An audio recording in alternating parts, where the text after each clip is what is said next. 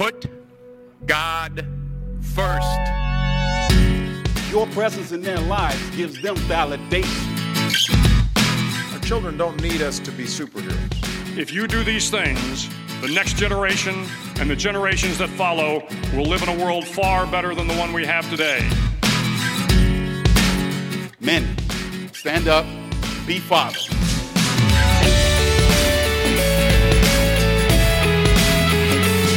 Welcome to the Inspired Legacy Podcast, Season 1, Episode 20.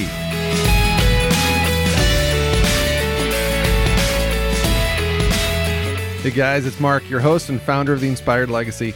If this is your first time listening, I want to welcome you. This podcast is dedicated to you, and its purpose is to celebrate fatherhood, equipping men to lead boldly, love unconditionally, and leave a lasting legacy. Well, today is a little bit of a different show. This is the 20th episode, and we launched this show early in 2019. So we haven't been doing it a real long time, but we've been fairly consistent, 2 episodes a month, roughly. So while we don't have that many episodes in the can necessarily, we have been doing this for a little while. And again, 20 episodes after many months, it feels like a little bit of a milestone. So I figured, we've had guests on every single show up until this point, and so I thought it was time to do something a little different. So today, it's just going to be me, flying solo today. There's going to be no guest. As a result, this is probably going to be a little bit of a shorter episode, but it's going to be fun. I'm looking forward to diving in. I knew that when I launched this show, it was going to be focused heavily on bringing guests on, people who had specific platforms and who could contribute specific points and bring a lot of insight into their specific areas of expertise. But I also knew that there were going to be times like today where it was just going to be me, giving me a chance to kind of dive into some thoughts that have been bouncing around in my head recently. And so this is going to be the first of many more to come. Again, I'm excited, and I hope you guys enjoy this episode. I'm so grateful for the feedback that I've been receiving online. I get text messages from people who listen to the show and happen to have my phone number, which is great. People reach out to me on Facebook and on Instagram. So again, just thank you for the feedback. If you like the show, and if you haven't already, please consider not only sharing this episode and the show with your friends, but take 5 minutes and give it a rating and review. Again, the whole podcast industry really revolves around the number and the quality of ratings and reviews, specifically on iTunes. So if you guys could take just a few minutes to do that, I would greatly appreciate it. Now, I know that iTunes does not make it easy to leave a review. They really make you jump through a lot of hoops. So I wanted to make you guys aware of a new, platform that's available to podcasters. It's called Podchaser. And if you're familiar with IMDb, I believe that stands for the Internet Movie Database. They refer to Podchaser as the IMDb of podcasting. And so it's a really easy way for you guys, and another opportunity for you guys to leave a rating and review on Podchaser versus iTunes. So if you've attempted to leave a rating and review in iTunes before and just felt like it was too much of a headache or didn't understand the process, check out Podchaser. It's really easy and intuitive. And again, just another opportunity for you guys to let me know what you think of the show and help me spread the word. There's going to be a link to Podchaser in the show notes of this episode to make it real easy for you guys. And finally, as far as housekeeping stuff goes, I know a lot of you listen to the show like online, which is great. You can continue to do so, but it's not necessarily the easiest if you're mobile, so to speak. And so if you're looking for a good app, a good podcasting app, I have used Pocket Casts for years and have loved it. It's super robust. You can sort your shows and your episodes by topic. You can do so many things. I mean, I could spend an entire hour just going through all of the features within Pocket Casts, but I know it's available for both Apple users and Google users. And now it is free. In the past, it has not been free. They've charged because, again, there are so many features, robust features available, but for whatever reason, they've decided to make the app free. And so I would encourage you, if you are looking for a good podcast app, go out and check out Pocket Casts. And again, I'm going to link to their website in the show notes, and you can check that out. Okay. From my perspective, to be the best dad that you can be requires you to be the best version of yourself that you can be. And the one way, there's lots of ways to achieve this, but one way is to surround yourself with the right people, right? And, as Proverbs 27:17 says, as iron sharpens iron, so one person sharpens another. So we've got to surround ourselves with the right people we know who are just as concerned about lifting themselves up as they are lifting others up around them. So we're going to talk about some ways to do that. And so we start by evaluating who we spend our time with. Evaluate the relationships in your life. Relationships are the number one contributing factor to who you are today. And these relationships, they shape your entire perspective on the world. So if you hang around negative people day in and day out for years and years, chances are good that you're gonna take on some of those negative qualities. That may seem like a bold statement, but it's true. Our relationships can either set us up for success or they can have the opposite effect. So quick example, if you've ever been at a professional networking event, chances are that you will try to avoid being associated with people will damage your reputation, right? So if you're not achieving your goals, it might be time to reevaluate the people closest to you, the ones impacting your decisions, influencing how you treat other people, and who are privy to some pretty private information sometimes. So I'm not about to list all of the possible, desirable traits an individual could or should have. And I'm not saying we should only seek out perfect people as friends because, as you know, perfect people do not exist. But if you're looking for a really good starting point, I've narrowed my personal list down to just 3 primary attributes. And I feel that these are qualities that I look for in anyone that I'm accepting into my inner circle of friends. And they're things that I've tried to teach my kids to value in their relationships as well. So the first one is wisdom. You got to have wise people in your inner circle, wise counsel. Proverbs 28:26 says, whoever trusts in his own mind is a fool, but he who walks in wisdom will be delivered. Now, it's common practice in the business world anyway to surround yourself with a team of people who are smarter than you. But, possessing smarts, it doesn't always mean you're wise. The definition of wisdom is the quality of having experience, knowledge, good judgment, and I would add, maybe knowing how to apply those things in the real world. So again, it's quality of having experience, knowledge, and good judgment, and then knowing how to apply those things in the real world. There's a big difference there. Now, we've all had a friend who's, loyal and fun to hang out with, but who has awful ideas. I know you've got a friend like that, or you've had one in the past. I have. It's okay to have these types of friends, but just be careful how much access you give them to your most intimate parts of your life.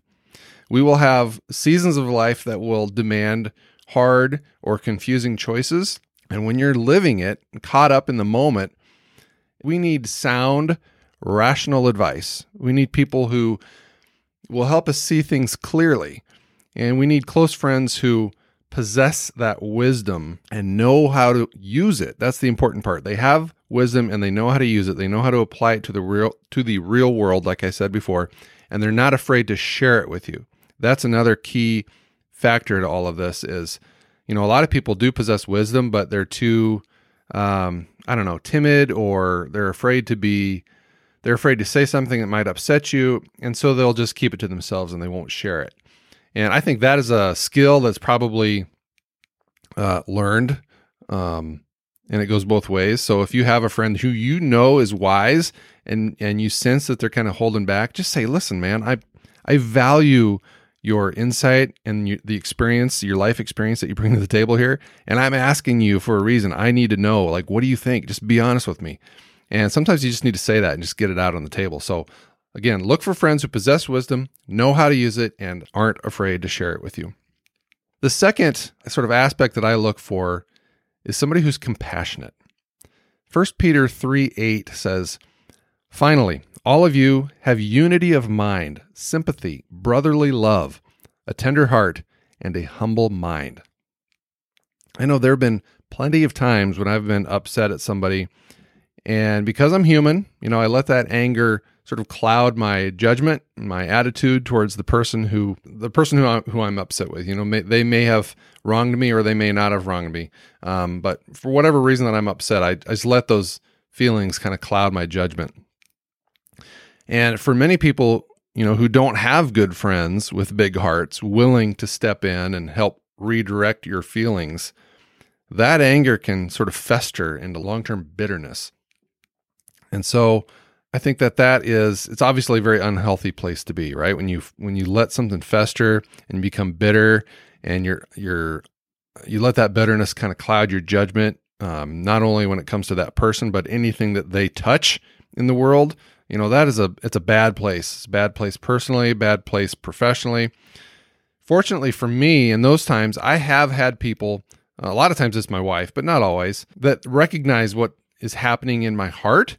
And they use their wisdom, kind of going back to that wisdom point, they use their wisdom and are able to get me to look at the situation differently. And that doesn't mean they have to come in with like some profound statement. Sometimes it's just saying the simplest little things that can kind of trigger your mindset to kind of shift just a few degrees, just enough to realize, oh, dang it, you're right. I've been coming at this all wrong. And if we're big enough, or if we're man enough to admit that they're right and we're wrong, it can really go a long way in shifting our perspective and getting over whatever it is that is in our way. So in one particular case, my eyes were open to the possibility that the person who I felt had wronged me might be going through their own trials in their life.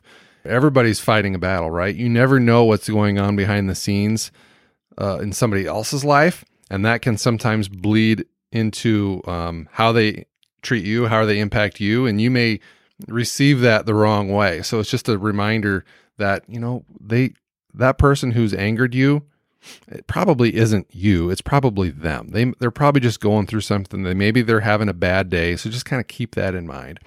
And so again, going back to my story, this led me to sort of rethink the entire situation. And again, I just quickly realized that I was not demonstrating much compassion of my own. So I took a new compassionate approach with this person, found out that they indeed were dealing with a stressful situation at home. And I had no idea, nor would I had if it were not for the wise counsel of a friend with a compassionate heart that, again, just sort of pulled me aside and said, look, man, This is probably what's going on. And they kind of spelled out the situation. They were speculating, but it turns out that they were right. And again, had my friend not kind of stepped in and provided some clarity and a new perspective, I would have let my feelings cloud my judgment and impact the amount of compassion that I was showing on this individual. The next one is probably the biggest one in my mind, and that is trust. Proverbs 11:13 says, "A gossip betrays a confidence, but a trustworthy person keeps a secret." You would have an awfully hard time convincing me that trust isn't the single most important quality of a good friend.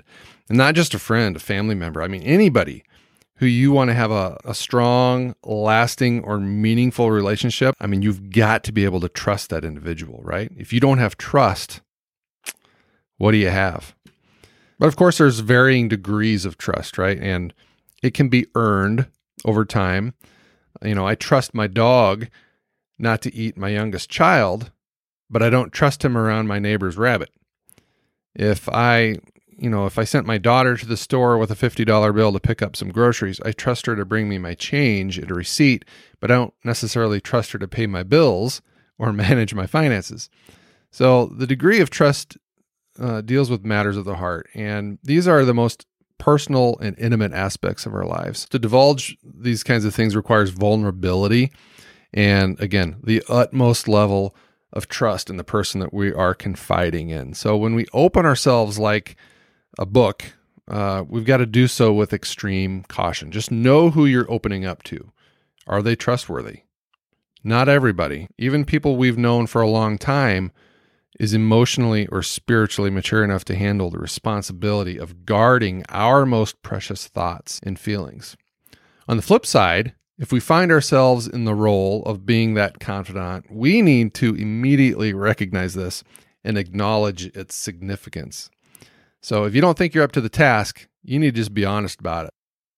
But if you are and you accept the responsibility, you've got to live up to that promise. Broken trust is nearly impossible to repair. So now that you guys have a simple blueprint for establishing a solid inner circle, don't put off making changes in your own inner circle if you feel like you need to. Make a list of the people that you consider to be your closest confidants, and then compare them against these 3 traits. So if you've got a handful of buddies who, that they would go to battle for you, that's great. But just ask yourself, when it comes to the really important things, are they making you the best version of yourself possible? Ask yourself, are they wise? Are they compassionate? And can I trust them with absolutely anything? Do they measure up? Again, you're only as good as the people that you surround yourself with. And so I guess I'll leave you guys with this. If you've identified people who may be great friends but aren't a good fit for your inner circle, what are some ways that you can subtly pivot those relationships without sacrificing them altogether? I'd love to hear your thoughts. You guys can reach out to me on social media, Facebook, Instagram. Let me know if you guys have any ideas. I'd love to hear them. All right, guys, that is it for today. Again, a really short and sweet one. If you got anything out of today's episode, please share it with a friend. Maybe a friend that you feel fits in those 3 categories. Otherwise, guys, thanks again. Please subscribe to the show, leave a review, and share our message, because when we work together to lift up fatherhood, we're going to change the world one dad at a time. Until next time, live inspired.